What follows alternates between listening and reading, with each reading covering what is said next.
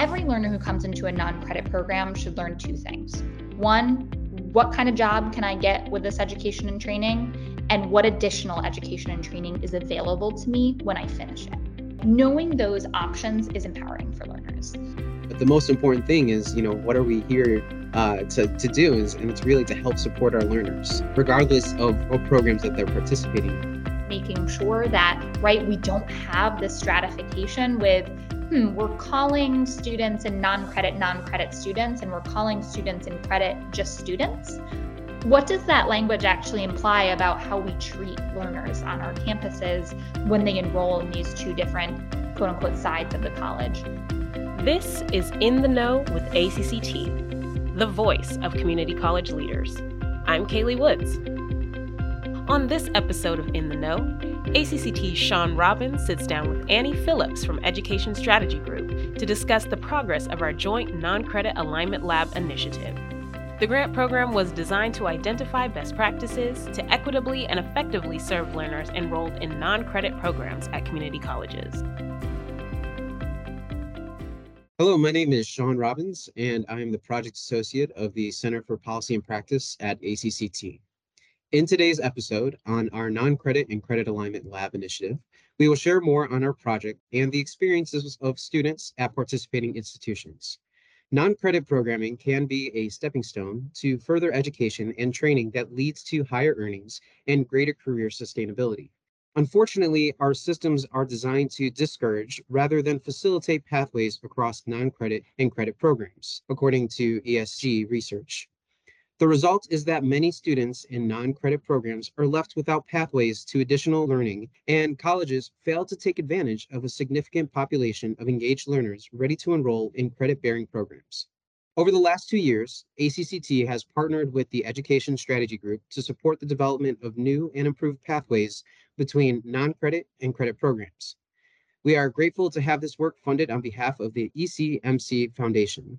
In 2023, we released a new suite of resources, which highlights the work of community colleges across the country who are making real progress in building more unified resources.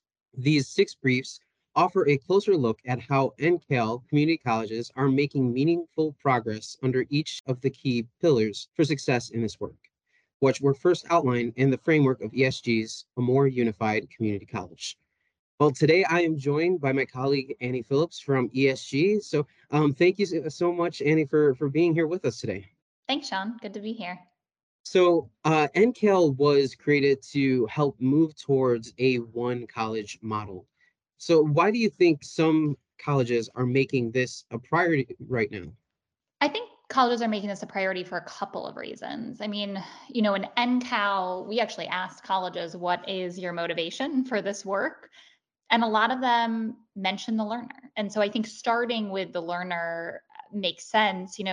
What we're seeing across the country, our firm ESG, we work all over the US, is that a lot of people are really interested in short-term training options, right? There's a really good survey that actually came out from the ECMC last summer that showed Gen Zers, right, learners in high school right now would actually prefer to get their skills over a period of time, like 70% of learners that they surveyed. So we're seeing all this interest in short-term training, but a lot of people are concerned that short-term training, non-credit training, it could be a dead end for learners. So I think first and foremost, colleges are starting to prioritize this non-credit and credit alignment as a strategy for equity in order to, make sure that those learners have a pathway to additional education and training.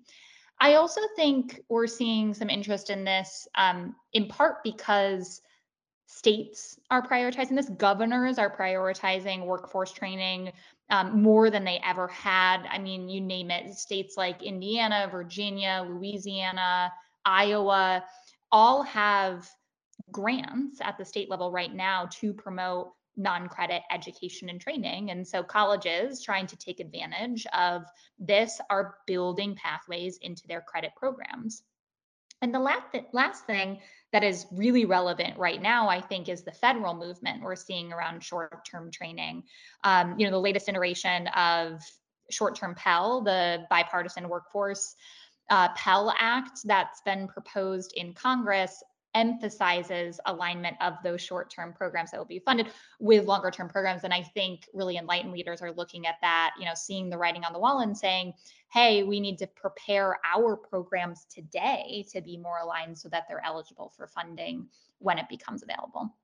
When you think about the non-credit side of the house for an institution and the actual credit side, there are a lot of times on different sides of the campus and they're not talking to each other, right? So it makes it a little bit more complicated to first get your bearings with you, especially in thinking about these future pathways that are, being encouraged, that grant money that you just mentioned. So in thinking about, the work that we've been doing over the last 2 years now, can you share a little bit more about our initiative and the overall guiding framework that was initially developed? Yeah, so I'll start there, especially because you brought up this bifurcation on college campuses across non-credit and credit. So NCAL, the Non-Credit and Credit Alignment Lab, was inspired by research that our firm did going back to 2018, also funded by the ECMC Foundation, that culminated in a white paper called A More Unified Community College. And in addition to, I think, being a white paper that tried to answer this question of what does good non-credit and credit pathways look like, it was also a bit of a call to action about how our colleges across the country, rather than encouraging a learner to progress between non-credit and credit, and going back to kind of my time working at LaGuardia Community College, that was something we'd talk about, right? How do we get more of our non-credit learners engaged in credit coursework?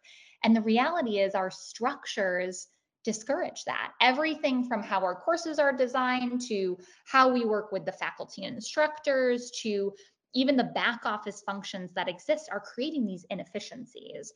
And so while our initial research question with A More Unified Community College really focused actually on the credit designation process, right? How can we get more non-credit courses to, be awarded for credit once a student transitions? But the reality is we learned that problem was just one piece of the puzzle. And so what we created was a framework for thinking about alignment that tries to be more expansive than just that credit designation question. So we included in it things like treat all students as students, making sure that, right, we don't have this stratification with we're calling students in non-credit students, and we're calling students in credit just students. What does that language actually imply about how we treat learners on our campuses when they enroll in these two different quote unquote sides of the college? Another, make programs credit worthy or credit based. That's that credit designation process, making sure that that's as automatic as possible. Another tenet of the framework was about communicating pathways to learners, making it really clear what that next step on the path is for them. There was a piece on sort of organizational structure, making sure that, right, if we're going to have aligned pathways, we got to make sure faculty, instructors, and staff on both sides are talking to one another, understand the other, and frankly, valuing the work that the others do. And then the last one, remove barriers to transition. This gets to that fact that a lot of the back office function, budgets, financial aid, data, are all very different across non-credit and credit, and bringing those more into alignment. And so we introduced this framework, and as you were saying, ECMC Foundation funded us to then go and pilot this framework in a bunch of places. So we pulled together across the country sets of cross-functional teams. And when I say that, I mean, they had staff and faculty from non-credit, staff and faculty from credit to come together to test out this framework in two pathways and basically answer the question like, hey, when we do these 5 things that I just listed out, do more learners transition between non-credit and credit? And we worked with them over 2 years. We conducted self-assessments. We talked to learners. We focus group their learners, which I'm going to talk a little bit more about today. We talked to over 80 learners who had started in non-credit. We helped them develop a vision for alignment, plans to enact that vision for alignment, and then we also provided tailored coaching to then go out and do that. And in addition to all of that, we provided a bunch of touch points throughout the 2 years through a community of practice that brought the colleges together. We had an awesome meeting in DC back in 2022 where we conducted a gallery walk where all the colleges could provide feedback to one another on how the work is going. So it was a pretty extensive process, and I think we learned a lot from it. We're going to talk about the students' experience and perspective in just a minute, but can you share with our listeners here today some of the key lessons that we learned from our non-credit to credit alignment lab?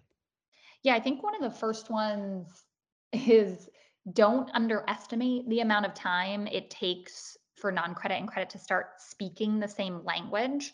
So I mentioned how in our research on a more unified community college, we had gone in with this perspective of very narrowly focused on that credit designation process. How can we get more courses to articulate for credit? But the reality is Pathways is so much more than that. This is NCAL was really initiative about moving towards a one college model.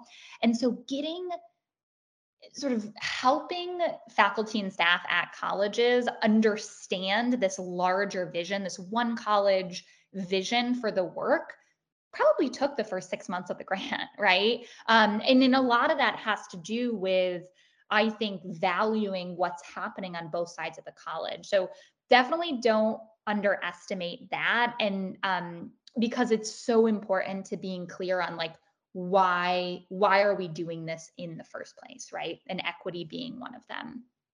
A couple of others that we learned and we're going to talk about, talk to your students in non-credit. We learned early on, I mentioned we did these focus groups. That was not something that the colleges we worked with had really done before. They were like, we survey our current students in credit, we survey our credit alumni, we don't survey our learners in non-credit. And so this was a really important piece to the work, I think, again, in the visioning and the motivation for colleges, getting everyone on the same page. And a third one that I think rose up pretty quickly, I mentioned one of the tenets of our framework was around organizational structure and how important that is in either facilitating or sometimes impeding alignment. And what we learned pretty quickly in testing out that piece is that collaborative organizational structures are very different depending on your context. You can imagine small rural college versus a huge district like San Diego Community College District. They're going to have a very different approach to collaborative organizational structure. Some colleges like Prince George's Community College did entire mergers of departments to bring that together under one leadership. Others looked at programs of study like, health sciences and developed co-leadership over those specific departments like dean level. And then others pursued it in ways like developing, cross training for faculty and staff. So a lot of different interpretations of that. And we learned pretty quickly that really what the outcome we're seeking, which is that collaboration across faculty and staff, is what matters. And how you get there is probably a little bit less standardized across institutions. Having the scope in mind of it's not going to happen overnight. Having that in perspective is definitely resourceful.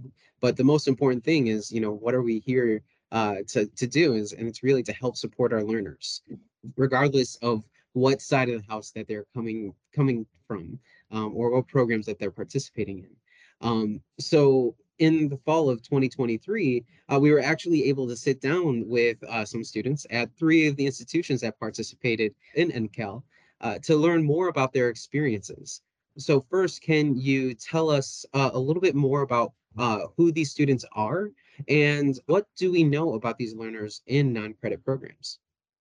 Yeah, so we were very generously, some of our participants in NCAL at North Shore Community College in Massachusetts, San Jacinto College in Texas, and San Diego College of Continuing Education in San Diego, California.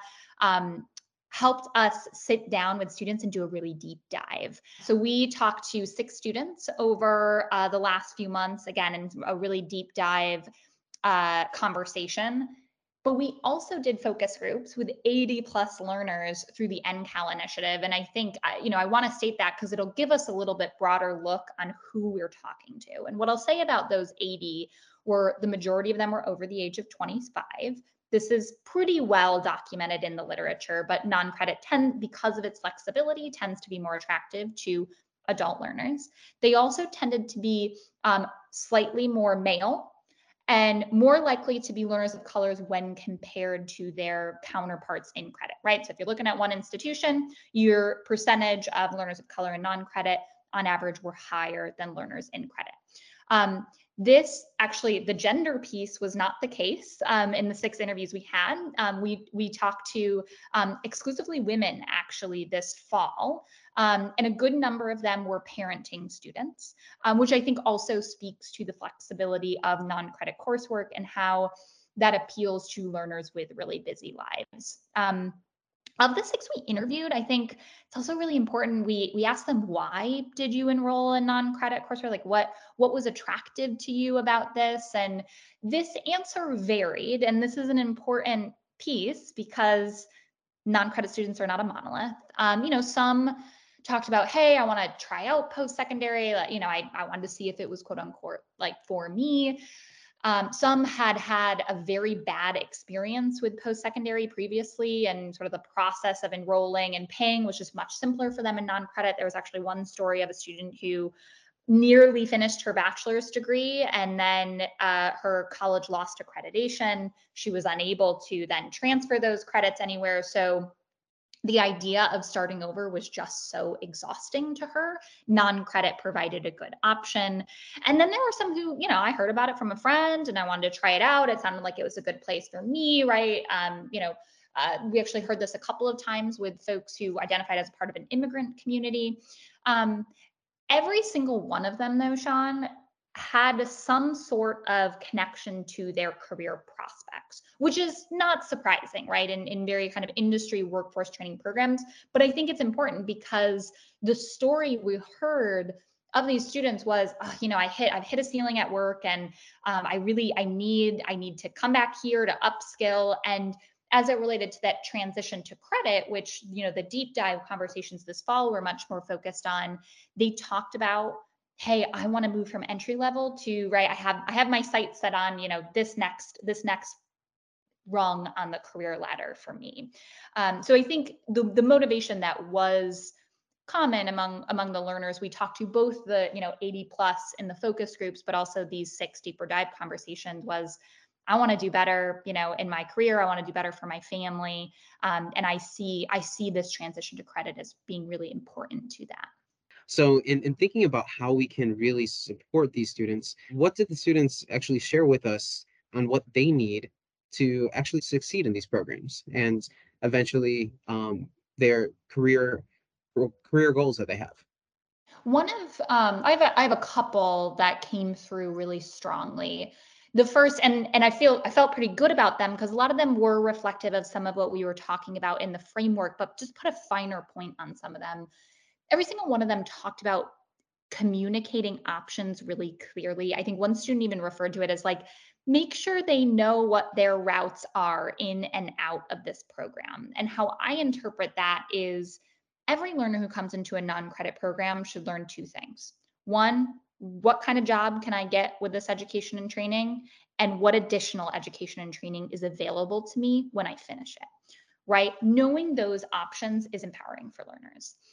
The second is making sure that faculty and staff are equipped to communicate those options, right? So in addition to, I want to be able to see it on the website, I want to be able to see it in pamphlets, what these pathways are.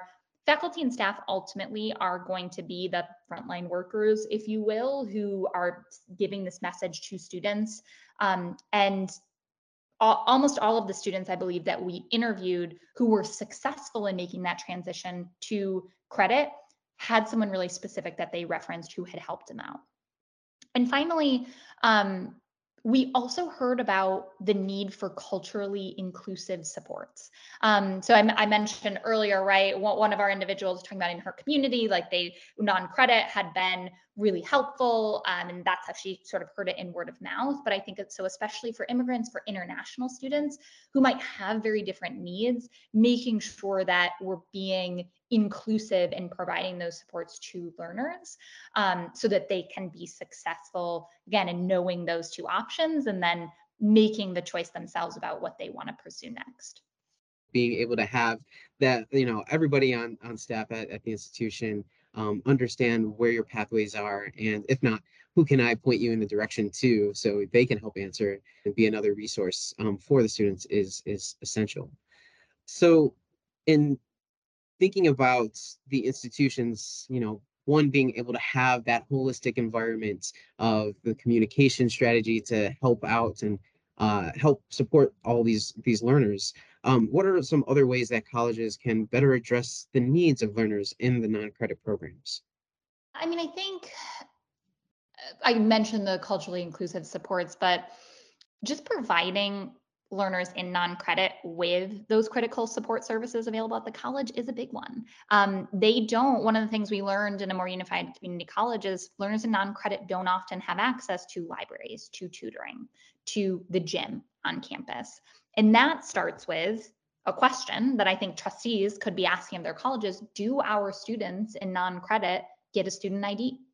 That often is what is hindering this. So in one of the focus group conversations we had, a learner talked about, oh, I went to go take out a book at our library. I went up to the desk. She asked me for an ID. I said I didn't have one. I said I was enrolled at continuing education. And she said, I'm sorry, you're not a student here. You can't take out that book. How do you think that makes a learner feel? Second question as it relates to that, similar side here, do they get a college email? Another example that I had from another college in NCAL, they had an emergency storm. Email blasted out to all their students, hey, the college is closed today. They found out pretty quickly. None of their learners in non-credit received it because they don't have a college email. So again, how are we providing those supports and access to those supports for learners in non-credit? Second is your website.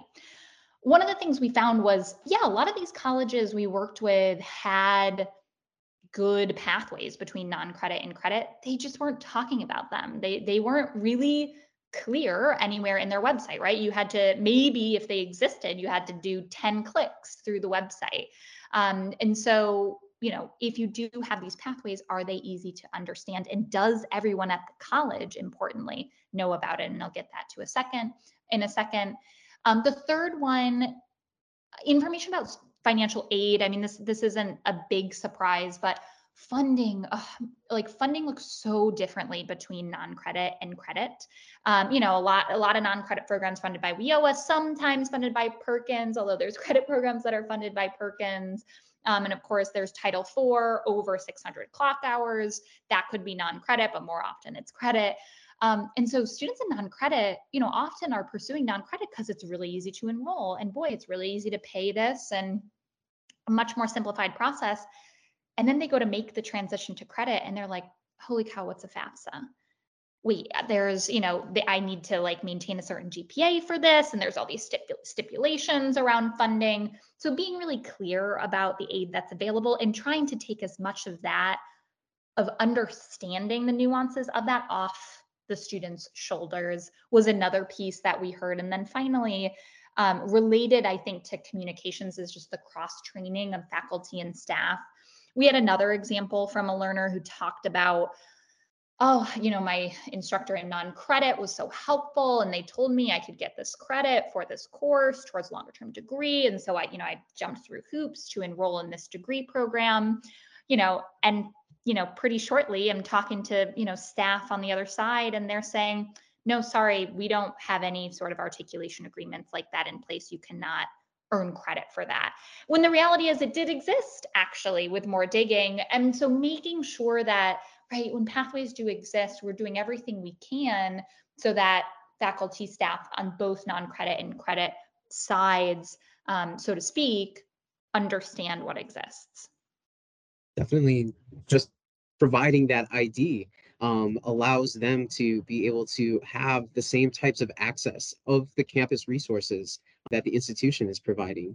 I mean, I don't know about you, but just going to check out a library book there to help just learn a little bit something new, or maybe I heard something from a professor. I would love to be able to have that chance to go to and do, but it's hard to imagine that some learners are non-credit programs at our institutions don't have that type of access.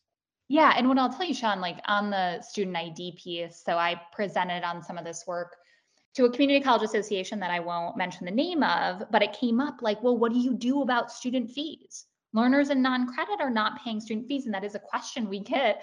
And somebody else in the room immediately stood up and our students in credit are really subsidizing those fees right now. Like that we could figure out the financial implications of providing those supports to learners in non-credit as it relates to the fee structure.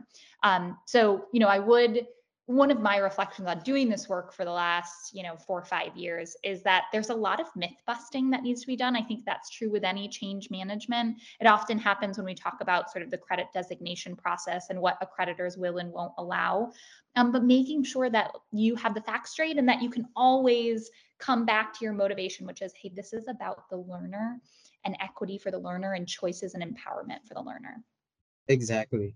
So, in thinking about just the changes that these institutions that were going through the pilot program had gone through and have done to try to make more alignment between the non-credit and credit side of the house, what impact do these changes have on our learners?